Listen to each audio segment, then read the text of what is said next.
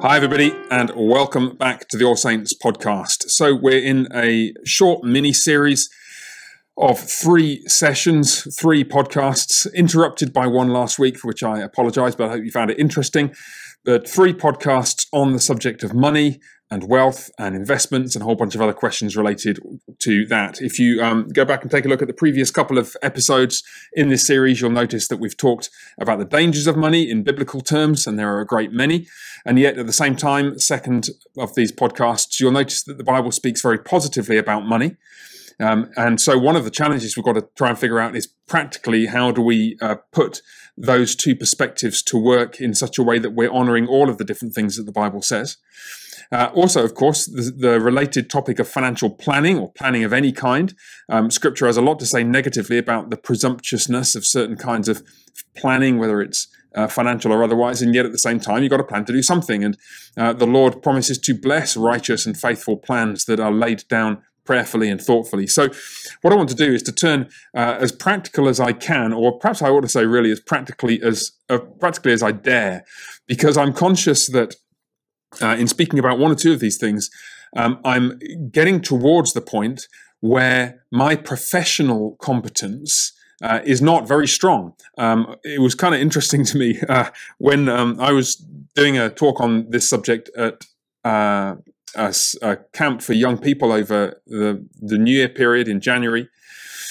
And I was talking about some of these things, and one of the young people there came up and asked me for advice about investments, and we went back and forth a little bit until I realized he was actually wanting me to tell him the names of actual stocks that I thought he should buy.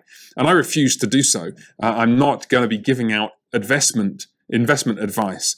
But that said, I do think it's important, so to speak, to build the bridge into those more specialized areas of financial and professional expertise from a biblical direction, in the hope that people who do have more specialist competence in those domains will be able to pick up those threads and articulate their implications in relation to more granular and detailed aspects of people's investment choices and financial choices and so on.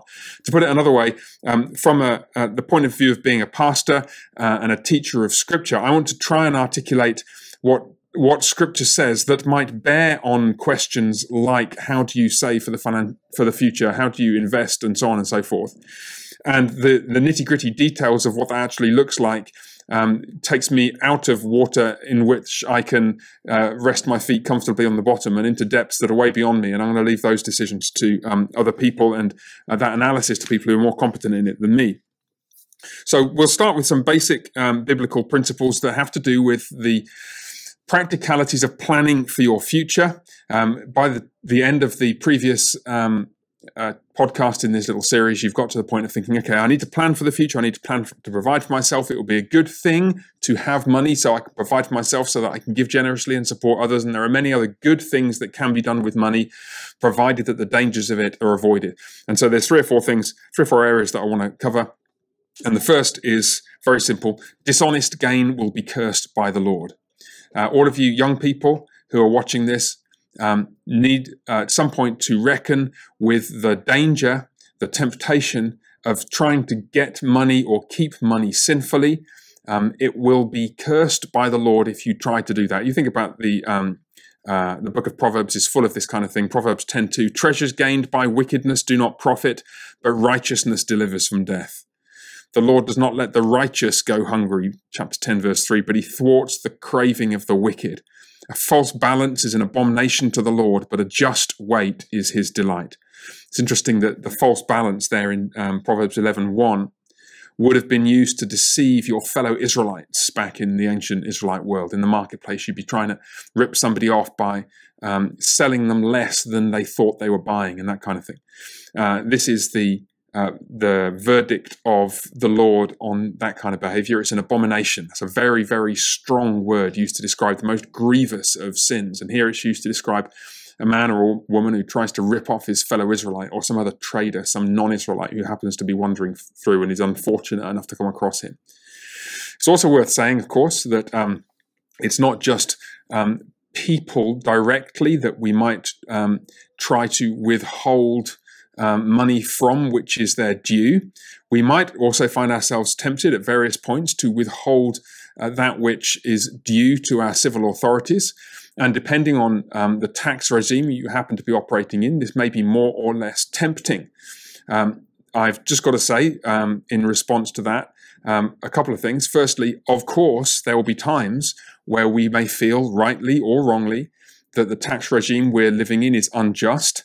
It's quite easy to see how many of the tax regimes that are in operation in the Western world today are unjust, at least in biblical terms, where, according to 1 Samuel 8, a 10% tax would be extremely high. So goodness knows what Samuel would have thought if he'd lived in modern America or anywhere else in the modern world. But it's intriguing that Scripture urges us to pay taxes to whom taxes are due. And let me tell you, one of the things that I noticed on moving to the US from the UK, there are many, many differences. And many things in the US are, in lots of ways, nicer than the UK. The politeness of people in the streets of Fort Worth is somewhat greater than that in London. London tends to be a somewhat cold place, and people hardly ever know their neighbours.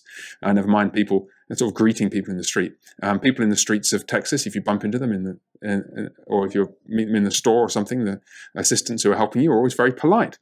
But I have not found that the Inland Revenue Service here is any more gracious, any more forgiving, liable to cut you any more slack than Her Majesty's Revenue and Customs. It seems to me that tax authorities the world over are among the most unrelenting, unforgiving, and brutal authorities and departments of our civil government. And not only are we running the risk, if we think we can shortchange the IRS, of incurring God's displeasure by failing to pay to our rulers the tax that is due to them according to their laws, just or unjust as they may be, we are running the risk of running headlong into a freight train that will not bend or show mercy or kindness to us. And so the likelihood of treasures gained by that particular route profiting us is very slim indeed. Too many people have discovered the truth of that proverb the hard way, as the Inland Revenue Service has landed on them like a ton of bricks. So please, please, please, don't imagine, especially you young people who have still got all these financial decisions ahead of you, that one way to increase your wealth is by withholding taxes that are levied against you. Second, tithe to the Lord and give to the poor. It is remarkable how concerned the Lord is for the poor. And one reading of the Old Testament prophetic literature, especially the later writing prophets, is that the Lord's concern for the poor is so great that He will find some way of providing for them, even if it involves striking the rich with curses in the form of famine or invasion by foreign armies. And it's interesting, the priority that is placed upon tithing. Think of the book of Malachi. Will a man rob God? Well, you're robbing me. And the people ask, how are we robbing you? The answer is in your tithes and contributions. Your tithes are not the full tithe you ought to be giving. Haggai, in chapter 1, is addressing a bunch of people who have all kinds of work to do in rebuilding their homes in the land of Israel into which they've just moved. And the prophet castigates them because they've prioritized their own building renovations above rebuilding the house of the Lord. And it is very easy to see, just at the most superficial and obvious level, how we could get our priorities the wrong way around that way.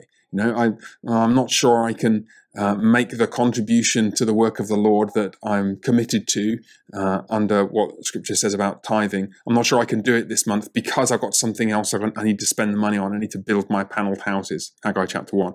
Well, that brings something close to ruin upon that people until they repent and turn from those evil ways and start giving to the Lord and his work what is due to him.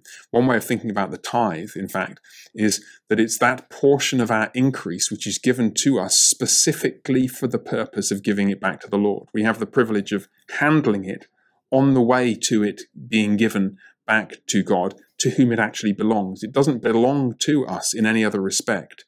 Pastor Neil, when I first moved to All Saints here in Fort Worth, I noticed an aspect of the liturgy that Pastor Neil employs at that part of the service when he's talking about the giving of the tithes.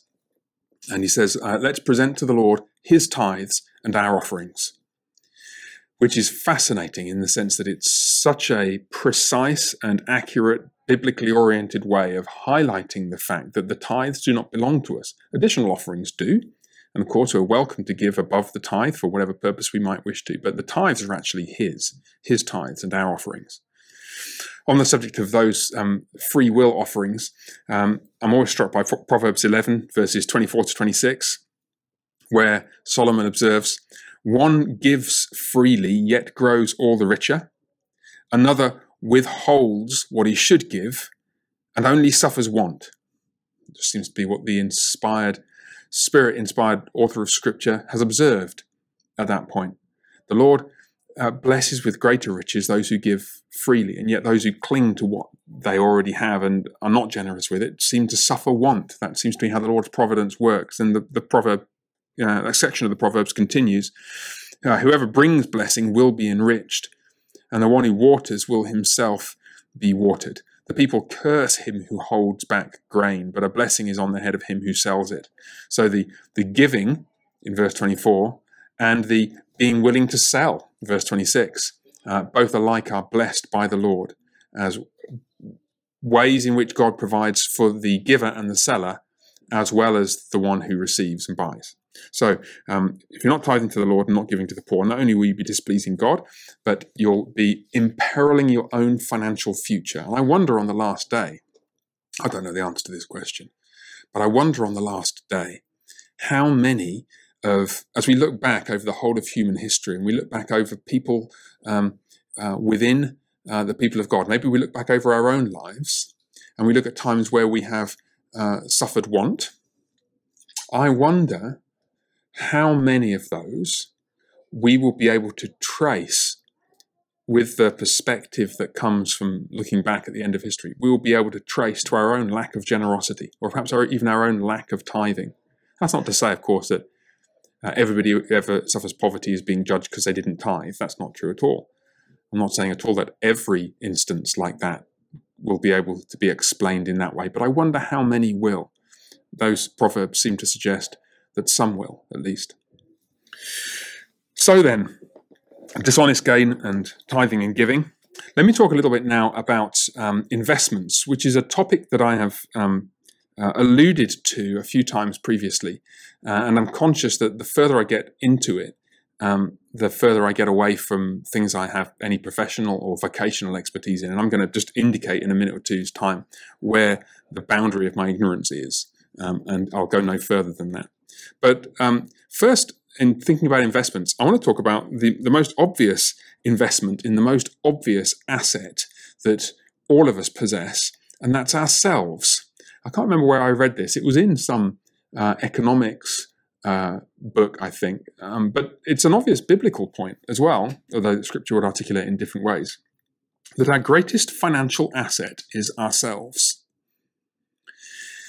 The greatest thing that we have, which has the capacity to return income, money which will allow us to live and support a family and support others and to give generously to others. The single most significant asset we have which will allow us to do that is our own time, our own competence, and our own labour. And so what that means is that the first and most significant way of, so to speak, investing for our future is simply in working hard. And perhaps equivalently, for those who are younger and still spending most of their time studying hard. It's worth saying a word or two about studying at this point. There has been a great rediscovery in our Christian circles in recent years on the significance of education as a way of forming character, deepening our understanding of the glory of the world God has put us in, shaping us as human beings so that we're equipped to please God and to live for God and to love God with all our hearts and our souls and our minds. And all that is absolutely true. I'm deeply, deeply thankful to God that my wife Nicole and I encountered, by God's grace, writings which emphasized that aspect of education before we made decisions concerning our children's education, because it meant that from the earliest stages of our kids' educations, we were able to try as best we could to shape what we were teaching them and what they were learning in such a way that we were really trying in one way or another to aim at the whole of their character. We weren't just thinking of education as vocational training for their career. We were thinking of education as much more broad than that, encompassing learning to love the Lord and his works with all of our minds and our hearts. Yet, having said that, we must be careful that the pendulum doesn't swing all the way back the other way. Because at some point, we all have to earn a living. And actually, more than we all have to earn a living, it's a profoundly good thing. It's a profoundly godly thing to be in the position that you're able to earn a living for your family. To put it another way, one aspect of the character, the whole of life character that we ought to be aiming all of our education at is the ability to go out to work and productively spend our time so that we can bring back an income or whatever it is for our families. And we don't want to forget about this in the throes of all our concern about the significance of other really important aspects of education. So you young people, some of you will be listening to this, you're thinking about what you're doing now in your school years or when you're being educated at home or perhaps you're at college. I'd like to encourage you to think about these years like this. What's happened is your parents have graciously and generously protected you from the consequences of your complete lack of economic productivity so that you can invest for the future, so that you're more able to provide for yourself then. Think of it another way around. Think of it negatively. Imagine if your parents had had no resources at all, and they needed every moment of their time and every moment of your time in order to earn enough money to live, to provide for you. Well, you would have had to do what most young people, most children have had to do throughout the whole history of the world, which is go out to work to earn something for your family from a very young age. It was very common until not much more than 100 years ago in the West, and it's still very common today in many parts of the world for children as young as 10 or even younger, 6 or 7, to be working somewhere to provide income or food or subsistence or something for their family. The families do not have the luxury of setting aside years of their children's lives just so their children can be economically unproductive for that period of time, investing for their own future. You do have that luxury. You don't have to earn a penny. All you get to do is to spend your parents' money on your education, whether directly or indirectly. And if you think about it in that way, my hope would be that it will change your orientation towards your schoolwork. Every single day when you get up and head out to school, something to have in your mind is, my goodness, my mum is looking after everything to do with the home, and my dad is out at work, if that's the pattern of the family you're in. My dad's out at work earning money so that I can go and do math and physics and history and learn to understand literature and do some chemistry, or I can study on my engineering course at college or wherever it is, so that I can get to do all these things to invest for my future. I get to do things which don't bring any money in so that I can provide for myself and for others in future. And if you approach your education in that way, I suspect it could, in some cases, make you somewhat more purposeful and clear-headed about what you're trying to achieve. You are trying to achieve, of course, the well-rounded character of a man, a woman who knows and loves the Lord, knows all the ways of the Lord, is familiar with the scriptures and with other great literature and history and geography and art and culture and science and math and all the things that human beings have done over the years to explore and understand the world. You're trying to do that, and as part of that, you're trying to put yourself in a position where you can work productively. So work as hard as you possibly can in those years. And of course, when you get out of those years into the world of work, so to speak, there you are again. You're in a context where by working hard, you can produce a return on the investment of your time for your family. So there's another context in which working hard is simply just a biblical requirement. Always give yourself fully to the work of the Lord, knowing that in the Lord your labor is not in vain. 1 Corinthians 15. I always think of, I think it's Ecclesiastes 9:10. Whatever your hand finds to do, work at it with all your might, with all your strength. I've spoken here about work in the sense of financial remunerative work in adulthood. I'm conscious, of course, that lots of people's work in adulthood is not remunerative for all of the time, and particularly many young ladies, as you're planning for the future, which we discovered in the last podcast in this series is a good thing for you to do. Many of you young ladies will be planning for a future in which, on the one hand, you're thinking, okay, I'm doing this academic work at school, or I'm doing some other kind of work in my teenage years or young adulthood, thinking of training for some kind of paid vocation. And at the same time, you may have your eyes, or you should, I hope you will have your eyes, on another possible strand to your future, which will be as a mother, which in many, not all, but in many cases will mean that over the course of your adult life, say from 20 to however old you live, you'll spend fewer years in full-time paid work. To put it another way, for women, more often your vocation is likely to involve more years of unpaid, though tremendously valuable, childcare and child raising than for men. Now, one of the things this raises is that profoundly difficult challenge of working out, okay, so how much do you decide to invest in your academic training, your future training, knowing that if you incur some huge amount of debt in, let's say, going to college, you're less likely to be able to pay it back so easily from your earnings throughout your working life than somebody who is a man and who, if he has children, is more likely nonetheless to spend more of the time in the world of work than he is at home. Now, in making this observation, I'm not making any value judgment necessarily on which those decisions a person takes. As it happens, I think Scripture does encourage people to follow one course rather than another in most cases.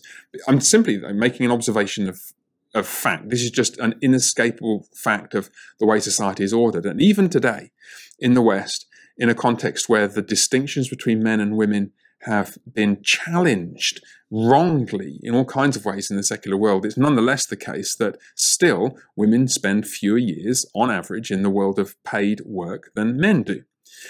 And so that's got to impact the decisions you make about how much money you invest in your education in your young adulthood. In particular, the vexed question of how much money you spend going to college. Some college degrees are really expensive. Should you pay all that money for a college degree when you're not going to work enough to pay it back? Or you might not work so much before, let's say, you hope you'll get married and have children. So what do you do? Well, let me tell you, the first thing is I've noticed that there's no easy answer to this question. And I encourage you not to embrace an easy and straightforward answer to this question. I have grown a little frustrated, I have to say, with what I think are extremely simplistic solutions to this problem, which often take the form of women shouldn't go to college, or, well, men and women are just the same, so it doesn't make any difference. It seems to me that both of those claims are too simplistic and in some cases just simply wrong. And the solution, if it can be called that, to dealing with this issue is to work through the complexities of your individual situation, if you're in this situation, one step at a time, bearing in mind the particular options that are open to you. And that's really the key thing. People's circumstances, people's gifts, people's temperaments, people's desires, the stage you are at life, in life, how much money you have, and so on. All these things are very different for different people. And I would just encourage you to look really, really carefully and thoughtfully, actually, whether you're a man or a woman, at the likely return on your investment, given the likely futures that you may have in front of you. in that sense, this whole question applies equally to men just as it does to women. Any man has got to think, before he shells out $200,000 on a university degree, is this a good investment, given the likely future I'm going to have? And a woman has to ask and answer exactly the same question, but with different parameters that may bear on the likely future they're going to have. And I encourage you not to be simplistic and embrace what might seem at first like a reassuringly simple answer, but will actually do you harm in the long term. Rather, think carefully, get advice, talk to your parents, talk to your pastor, talk to other people. Don't be embarrassed to talk about this, and try and work through the details of your situation. Because in the end, you want to invest in your time, your education, your training, your future, so that you're able to produce a return on your investments in yourself. Now, that brings us to the final topic, and I want to spend just a very short amount of time on this, because the word investments is also used in connection with not just investing in our time, but more commonly investing in other financial products, investing in other companies, investing in stocks and bonds, investing in other more speculative investments, investing in commodities, gold, oil, and so on, investing in cryptocurrency nowadays. And I want to just give you a couple of thoughts about how we should evaluate, in biblical terms, the significance of these different kinds of investments. And I want to, if I can just give you a couple of examples. Well, no, first up, a broad-based principle, and then just a couple of examples which illustrate it. It seems to me that in biblical terms, it's a perfectly comprehensible thing to do to say that I'm going to invest a certain amount of my assets in myself with the hope of getting a return, and a certain amount of my assets in other people in the hope of getting a return. So, for example, a man and woman with a couple of kids might say, well, I've got a certain amount of financial assets. I'm going to put some in my children in the hope that by educating them, I'm going to gain a return on that investment, in this case, in them.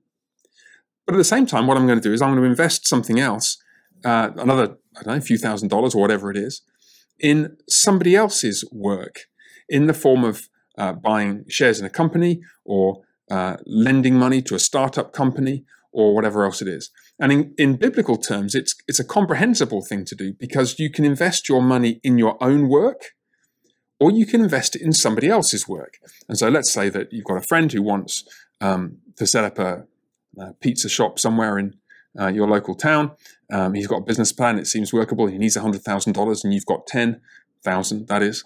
And he offers you a 10% share of the business in return for $10,000. If you thought the business plan was great, you could invest that in his future hard work in the hope of gaining a return from it.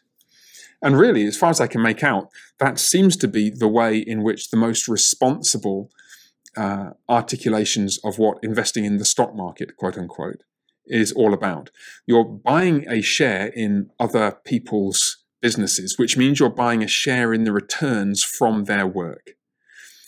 Now, obviously, there are a whole bunch of different ways of doing that. Very commonly, as many of you will know far better than me, people will buy a vast basket of different shares in a whole range of different companies via an exchange-traded fund or a mutual fund or something like that. That seems to me comprehensible and seems to make sense. What you're doing there is recognizing, when this is another biblical principle, recognizing your ignorance, recognizing that you're not really in a position to figure out which is the very best company to put your money into. So you put a tiny amount in hundreds of different companies, recognizing that probably a rising tide will lift all boats at roughly the same rate. And therefore, even if some of those companies don't do so well, others will do much better, and it'll kind of all even out in the end and you'll probably be fine. That seems to me a perfectly reasonable thing to do. It actually embodies a biblical principle of recognizing our own lack of understanding of every aspect of the way the world works. And if you recognize you don't understand, what do? Well, you don't take risks punting on something that's a kind of a narrow and speculative choice. Rather, you would spread the risk, so to speak, and in that way accommodate to your own lack of understanding. And accommodating to your own lack of understanding is a wise thing to do. I'm less sure, in truth, what I think about other kinds of investments. And at this point, I'm going to draw a line very firmly in making comments about the financial or investment viability of them. This is not investment advice. I guess what I'm saying, though, is it's harder for me to understand in biblical terms and to articulate in biblical terms what exactly somebody is buying if they are buying, let's say, commodities like gold, or if they are buying something like Bitcoin. I can understand what's going on. In effect, what somebody's doing, it's you're buying something now at a certain price on the expectation or in the hope that at some point in the future somebody else will pay more for it than you paid for it. And within that framework, something like Bitcoin investment might be something that somebody does because it's so volatile, it goes up and down so much that at some point you could make a lot of money. Or it might arise from your convictions about the likely future of currencies. You might think, and there are some books that have been written on this subject, that the price of Bitcoin will eventually stabilize much more than it has done at the moment, so that people will consistently pay a certain amount for it, which is more than what you can now buy Bitcoin for. I get that. That makes sense. It's a little harder, for me at least, to see how that relates in biblical terms to the idea of investing in somebody else's work. I don't think it necessarily means that's a bad thing to do. In fact, far from it. It might be a wise thing to do because you're just, you have a certain evaluation of a certain financial product. But notice what you're doing with it is not the same thing as you're doing when you're investing in somebody else's business or investing in your own. Similarly, something like gold. I mean, in effect, gold has often been regarded as a hedge against inflation, where inflation has been produced by certain government attitudes to money and monetary policy and so on. And again, within that framework, it makes sense as a part of somebody's investment portfolio. But it's not the kind of thing, it doesn't pay a dividend.